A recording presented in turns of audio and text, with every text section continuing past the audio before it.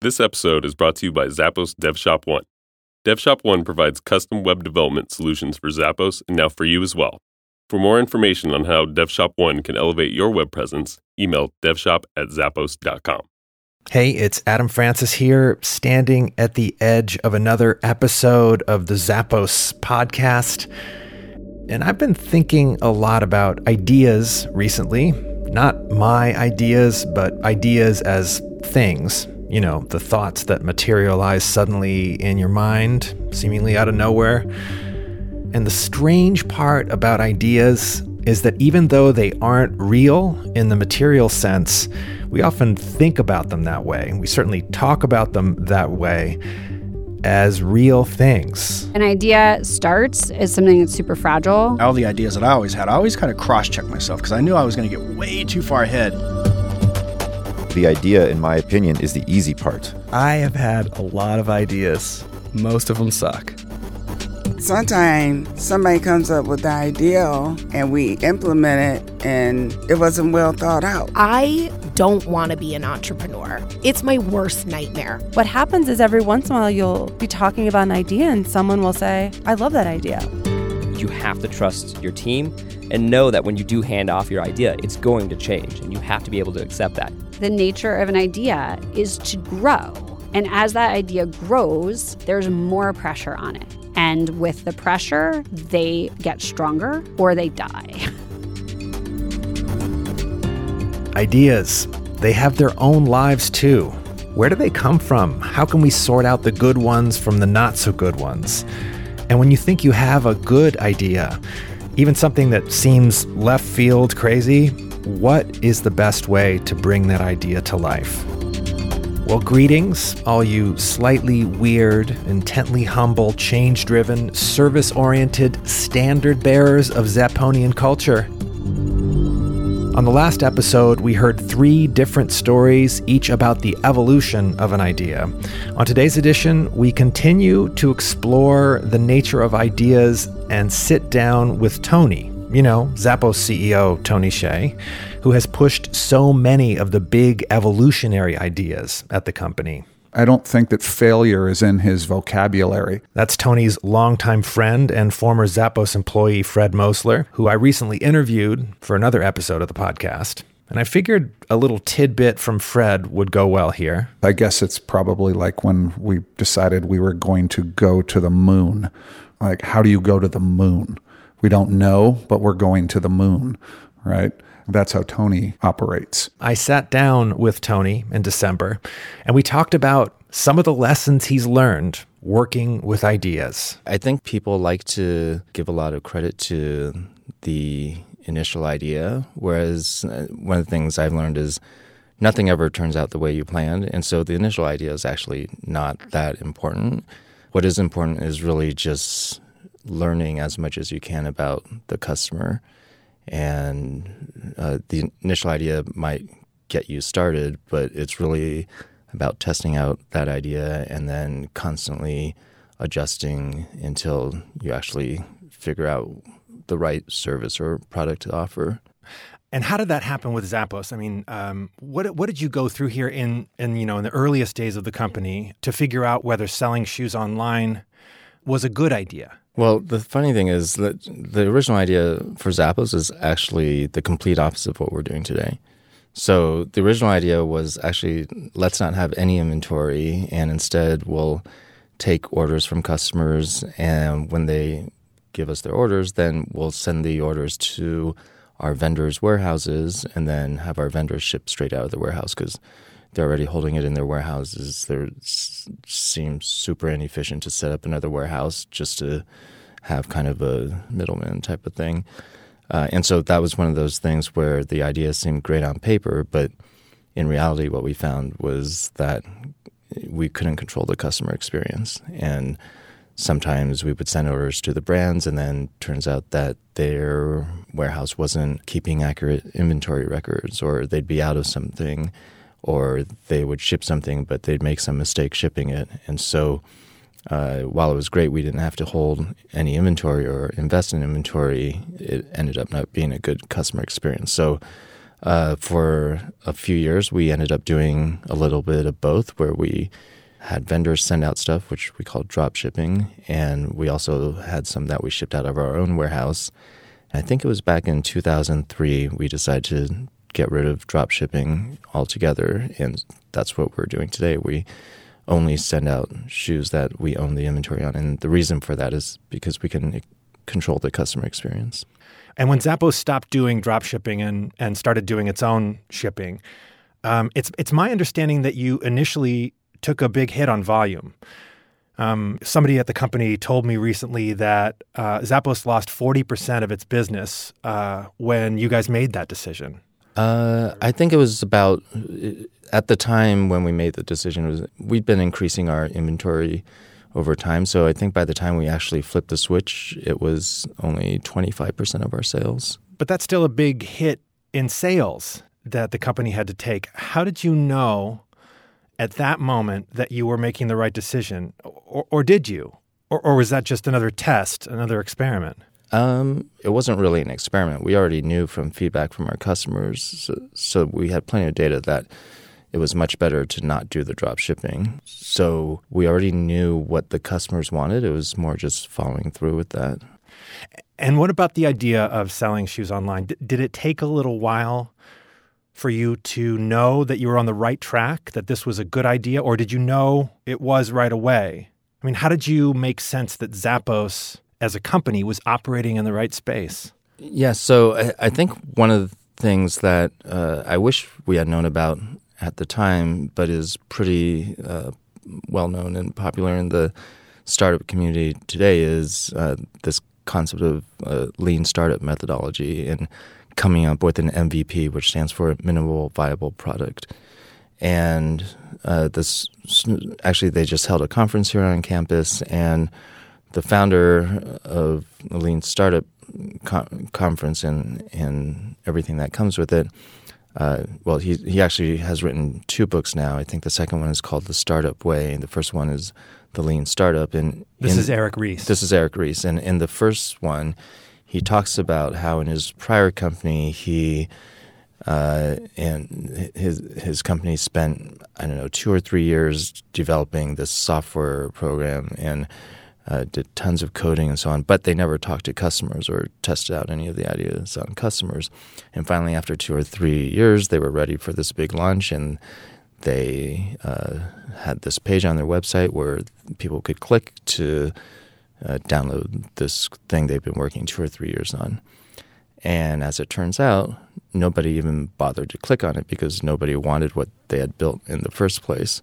And so he started doing the math of, I don't know how much 2 or 3 years cost, but probably millions of dollars in salaries and so on, versus he could have learned that no one wanted to click to download something just by putting up a web page that did nothing and said, hey, do you want to download this, and click here and see how many people clicked. So I think it was through that he kind of got inspired with this idea of what is the cheapest way to test out a hypothesis, and really taking a scientific approach to ideas and without being too emotionally attached to the idea.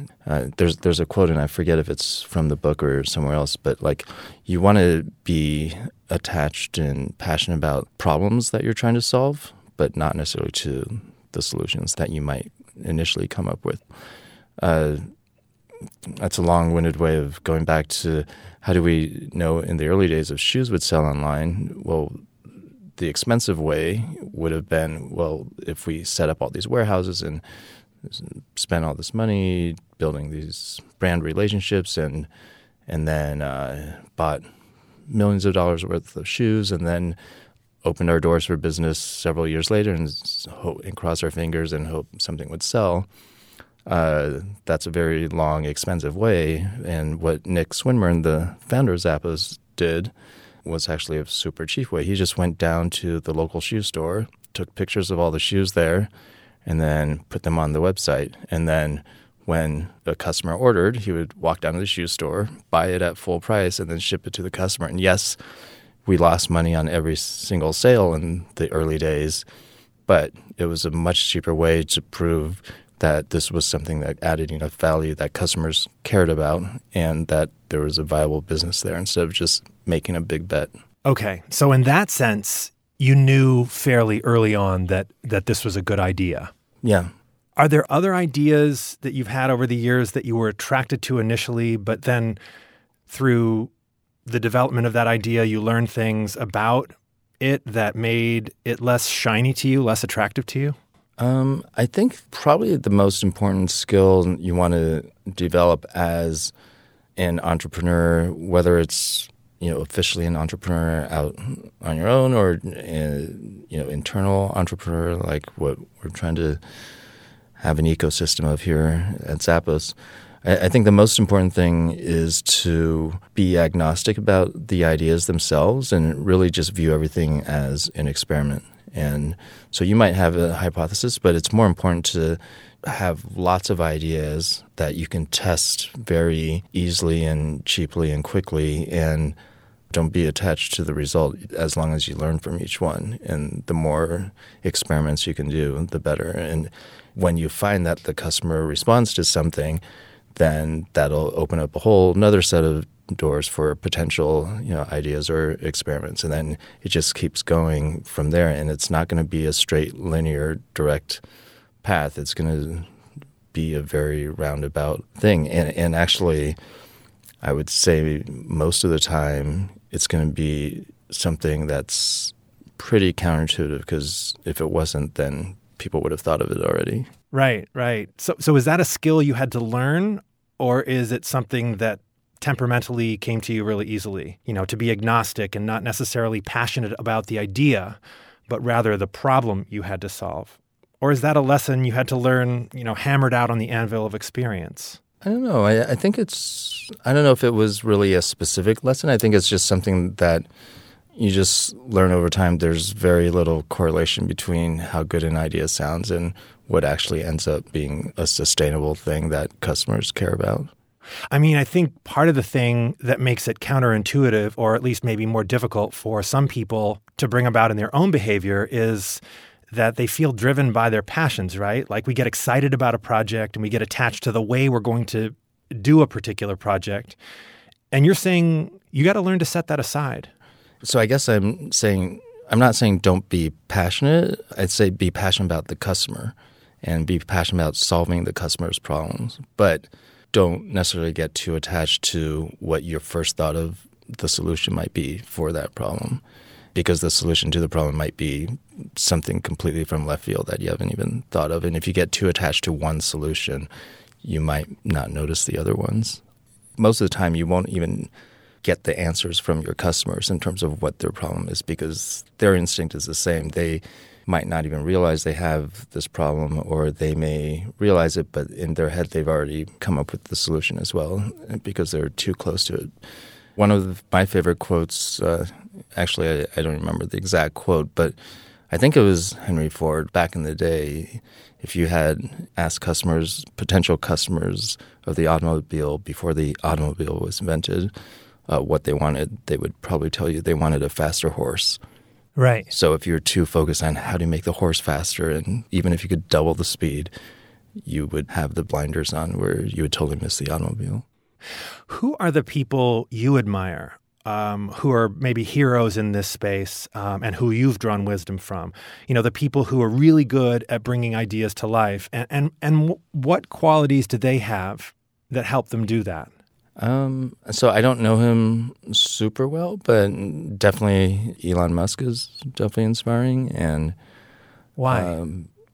I think it's a combination of things. One is, all the things that he wants to do are very big vision, and the other reason is because he approaches things from a very first principles perspective, meaning that he kind of looks at what the building blocks are.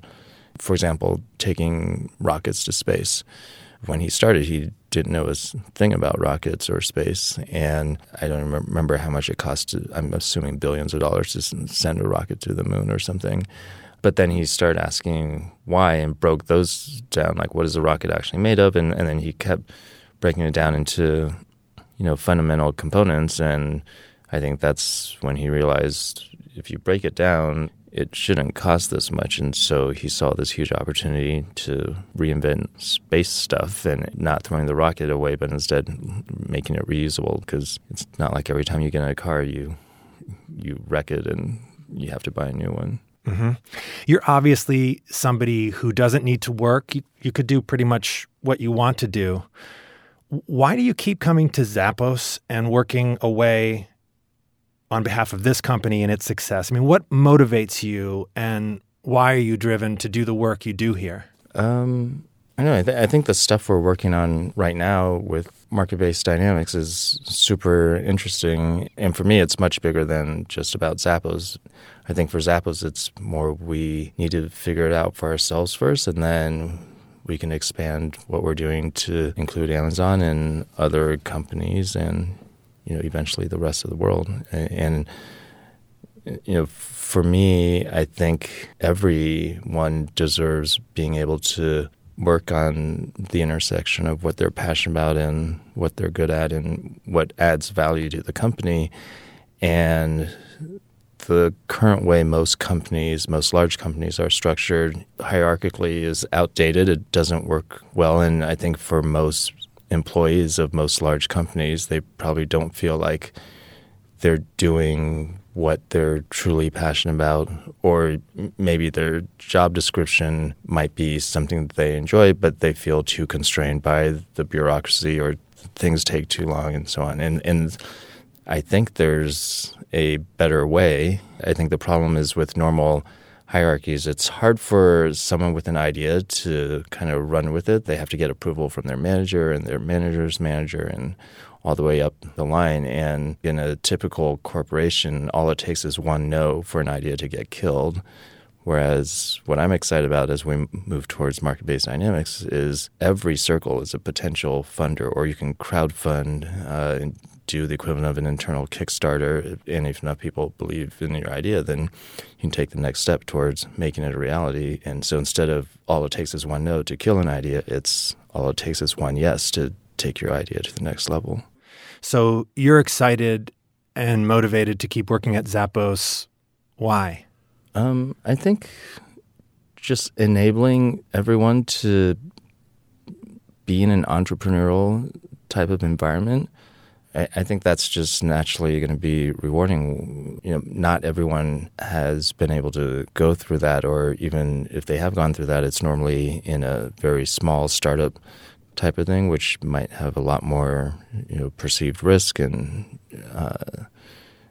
versus, I think, doing it within the context of Zappos and being able to interact with other Zappos teams while doing that and that are undergoing the same thing. I think that's, to me, it seems like it could be the best of both worlds. Okay, so it's an exciting and new way of running a company? Or rather than me running a company, it's hundreds of mini CEOs all within Zappos.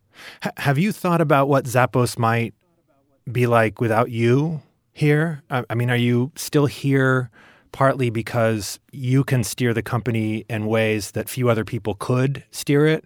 I mean, is that part of what keeps you here? Well, I guess if I had left, say, that back in 2009, right after the acquisition, then Zappos probably would have followed the path of the other subsidiaries that Amazon acquired, which is they kind of rolled up to the parent company. And but one of the preconditions we had was Zappos would remain independent and we'd have our own separate culture and way of doing business. And so I'd say that's the main reason why I'm still here. Has anybody ever questioned that arrangement? Like anyone at Amazon ever brought up the idea of rethinking this way that Zappos is able to operate?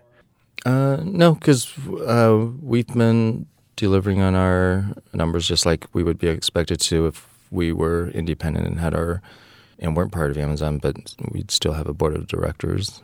This was something that Jeff Bezos personally agreed to, and we have a document called the 5 Tenets document that outlines this. So it's never come up. If anything, I'd say the only time there's been any tension about it is when there are new Amazon employees that are kind of lower down that weren't around in 2009, so we have to re-educate them on what happened back then. So as long as you make your numbers, you're free to have whatever wild experiments you want to have at Zappos, right? Yeah. Well, not just free to do it. They're looking to us. They know that we're innovating faster on what they call management science side of things than they are. And part of it is because we're smaller, and part of it is because we like to experiment more than they do in that area. And so their hope is once we figure stuff out for ourselves, then they can learn from us, or we can have Amazon start adopting things on our platform. You are incredibly calm compared to most people, incredibly focused. And I'm wondering, is there anything that you would care to share with employees that keeps you up at night when it comes to Zappos and its future? I mean, are there things that worry you or trouble you, or do you just not get worried? Yeah, I mean, I can't really think of anything that causes me to lose sleep. I mean, there are definitely times when I wish things would move faster. And so that's more, I guess, impatience. But I know I feel like there's a small group of us that have been building the tools and systems and so on over the past couple of years for MBD and market-based dynamics. Yep. And so right now we're coming up to the I'm so bad with sports analogies. What's the goal line? What happens is, right before they're about to do the touchdown, the end zone? No, I don't know. Anyways, for 2019, where we're transitioning to customer-generated budgeting, which is going to be kind of the first step that enables market-based dynamics. So I feel like we're right at this exciting inflection point, and I'm excited to see what will happen a month or two from now.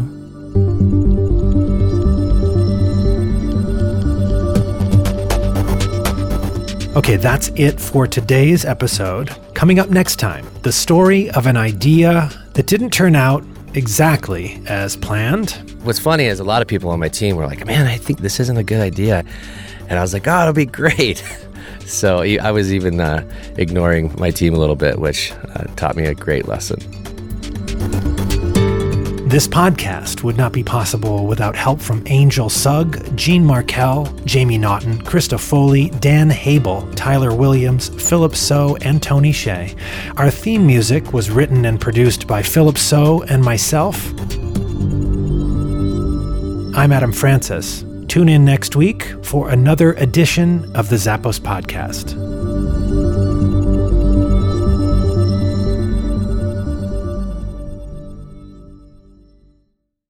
This episode is brought to you by Zappos DevShop One. DevShop One develops technology solutions for both Zappos and external businesses. For more information on how Zappos DevShop One can assist you in your business, email us at devshop@zappos.com.